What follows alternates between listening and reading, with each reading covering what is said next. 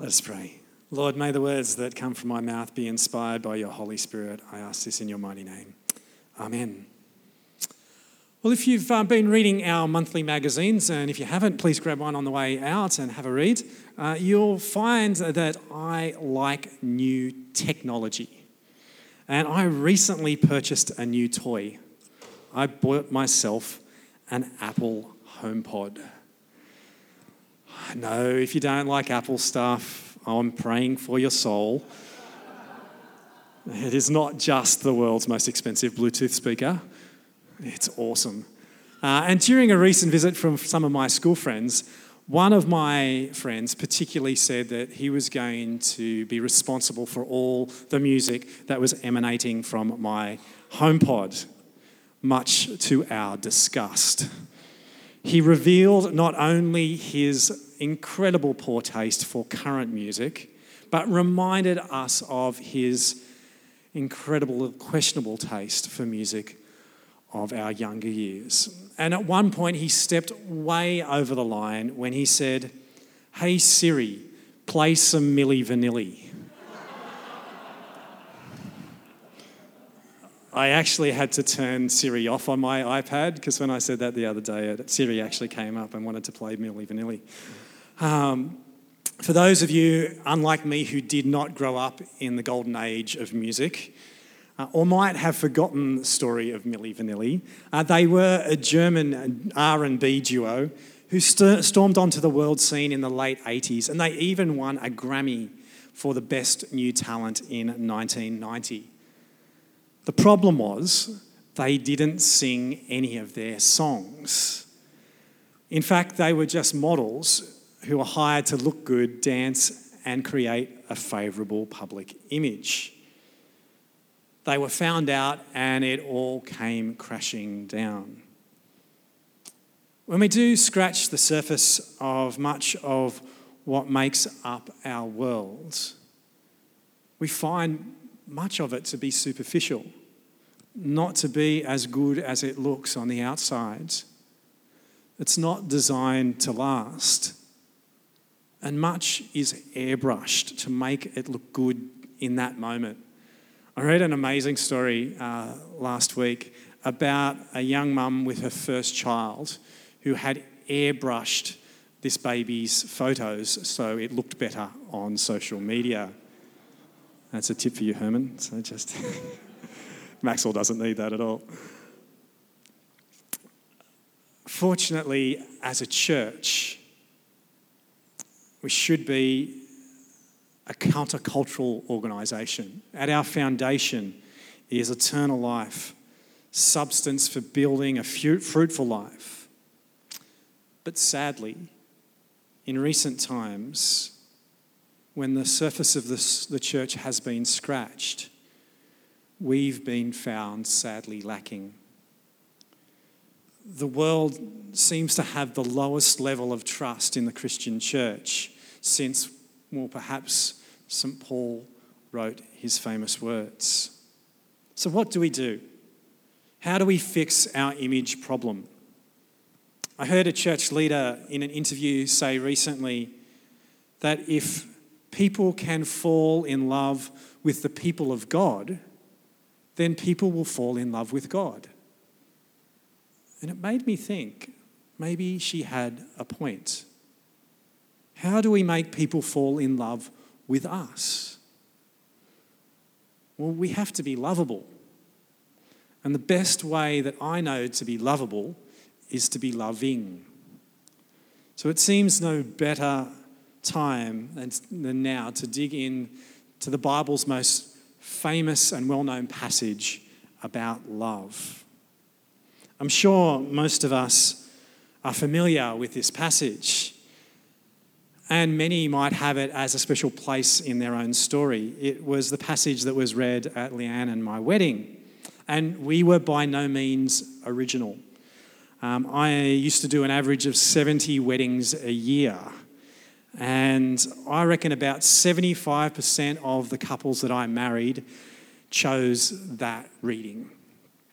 And if I was cynical, it was maybe because I was insisting that they had one Bible reading and that was the one that didn't mention God. But I think there's more to it. This passage has become known for its positive message about how couples should love one another. Which, when you think about it, is somewhat ironic given St. Paul never got married. And I'm pretty sure that as he was writing to this group of dysfunctional Christians in Corinth, that he didn't have marriage specifically in mind when he was penning these words. But everybody loves these words. Virtually everyone thinks they know what they mean. And often it's hard to find something new to say about these words.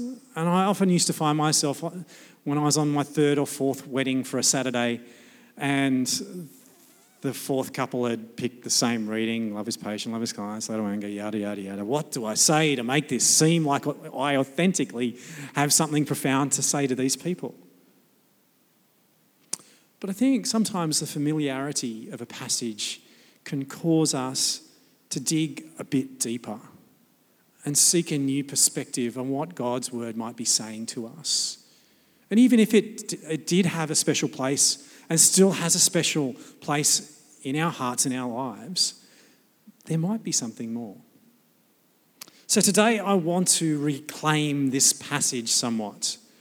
And I do apologise in advance if it's sort of like I'm telling you that fairy tales aren't true.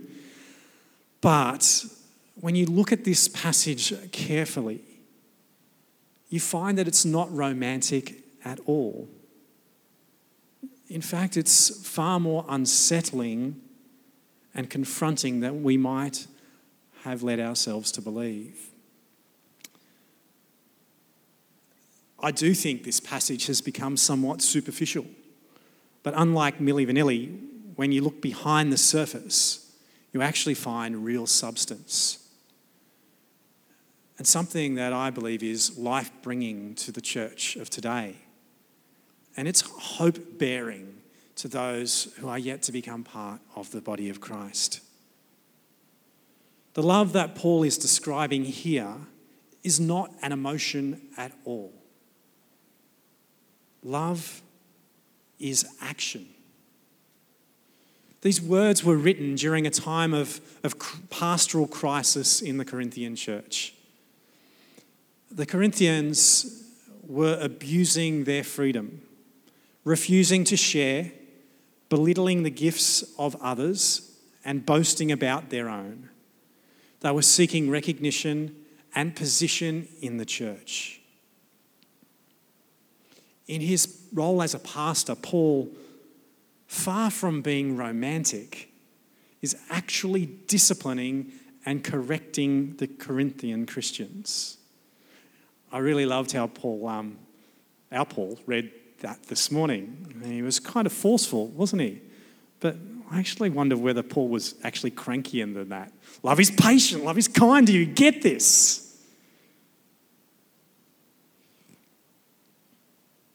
He's telling them, overall, there's one simple thing to remember. Practice love. He says that love's not an extra spiritual gift, but it's the way that God intends us to practice all of the gifts that God's given us.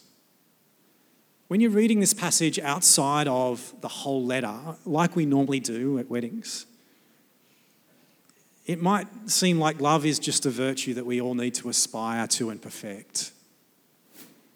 But when you read it as part of this letter, then you start to understand that love is a state of being, and it's fundamental to our relationship with God.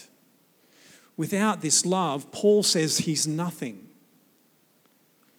God's love has been revealed to these Corinthian Jesus followers, and it's their love that's supposed to respond to the love that God's given them. And from this relationship, all of their spiritual gifts emerge. The section of this passage, verses 4 to 7, without the confusing clashing cymbals and prophecy ending bits that everybody leaves out at weddings, actually are Paul dialoguing or summarising to the Corinthians what he's already been talking about through his letter. So I'm going to take you through this part of Paul's letter in view of what's already been said, to give us a sense of how strong these words are. Paul says love does not envy, but envy and strife have characterised the Corinthians. Paul says, "For as long as there is jealousy and quarrelling among you, are you not of the flesh and behaving according to human inclinations?" Paul says love does not boast, but the Corinthians do. Paul says in chapter 4, "Why do you boast as if it were not a gift?" More bluntly, in chapter 5, he says, "Your boasting is not a good thing." So Paul says love is not puffed up or arrogant, but the Corinthians are. And he has a few points on this. He says in chapter 4, "So that none of you will be puffed up in favour of one against another." Later in that chapter, "But some of you, having become arrogant, and I will find out not the talk of these arrogant people, but their power." Chapter 5, he's pretty blunt. "And you are arrogant." He mentions again in chapter 8, "Knowledge puffs up, but love builds up." One of the things that the Corinthians were doing, we're led to understand, is that some were putting themselves as holier than others because they didn't get married. And maybe it was because Paul didn't get married. They thought it was holier not to get married, and they were critical of those who did. But Paul says love is not shameful. And he teaches that if anybody wishes to marry, it's not a sin. Let them marry. Paul says love is not self-seeking, and he models this. "Just as I try to please everyone in everything I do, not seeking my own advantage, but that of many, so that they may be saved." Paul says love doesn't delight in injustice, but some of the Corinthians have been manipulating the court system for their own advantage. So Paul says, "In fact, to have lawsuits at all with one another is already a defeat for you, but you yourselves wrong and defraud, and believers at that." So this passage that we've come to believe is beautiful and romantic, and we trot it out at weddings and Valentine's Day, is actually Paul calling the Corinthians to account for their bad behaviour. Everything he said that love is not, the Corinthians are. Everything he says that love is, they are not. It's pretty provocative writing. And it demanded the Corinthians take a good, long, hard look at themselves. But as this passage over the generations has become a little more romantic and a little less profound, I wonder if we've allowed it to do the same for us. Have we allowed these words to be provocative in our lives? How would we stack up? Sometimes I wonder, when I see and hear the way that Christians talk to and treat each other, whether we're really trying to be nice or loving to people at all. We regularly insist on our own way. And when this happens, Christians seem to have a special gift of cloaking self-interest with self-righteousness. Perhaps Gandhi was right when he said, "I like your Christ, I do not like your Christians. Your Christians are so unlike your Christ."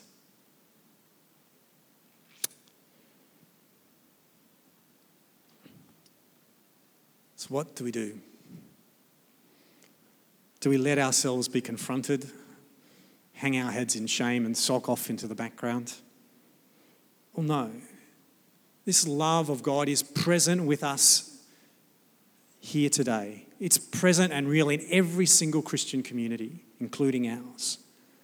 It's the reality of God's presence with us in our lives and the very basis of our relationship with God in Jesus Christ. Paul's words of the primacy of love help us to understand that there are some things more important than being right, being powerful, being noticed or honoured. If those within the church do not do what they're doing with a spirit of love, then all their religious talk, all their knowledge, all their piety, all their sacrificial giving adds up to nothing without love. Christians are just like the salt that Jesus describes in Matthew's Gospel as losing its saltiness and being useful for nothing else but throwing on the ground and being trampled over. And you may have noticed that the world we live in is looking for every possible opportunity to trample over Christians who've lost their saltiness.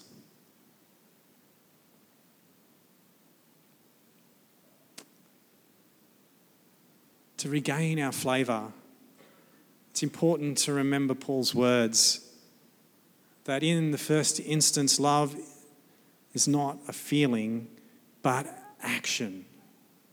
Love doesn't seek its own good, but seeks the good of the one who is loved.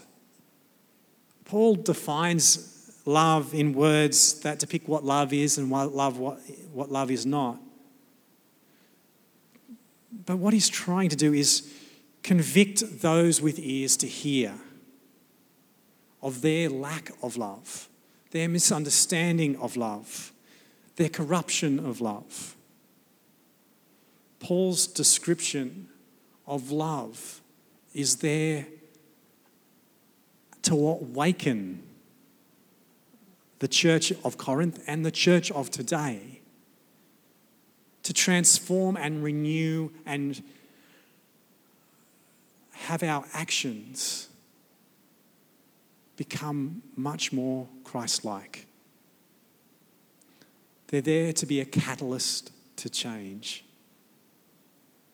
I think there's beautiful irony in the fact that the one thing that lasts forever is the one thing that is freely given away: love.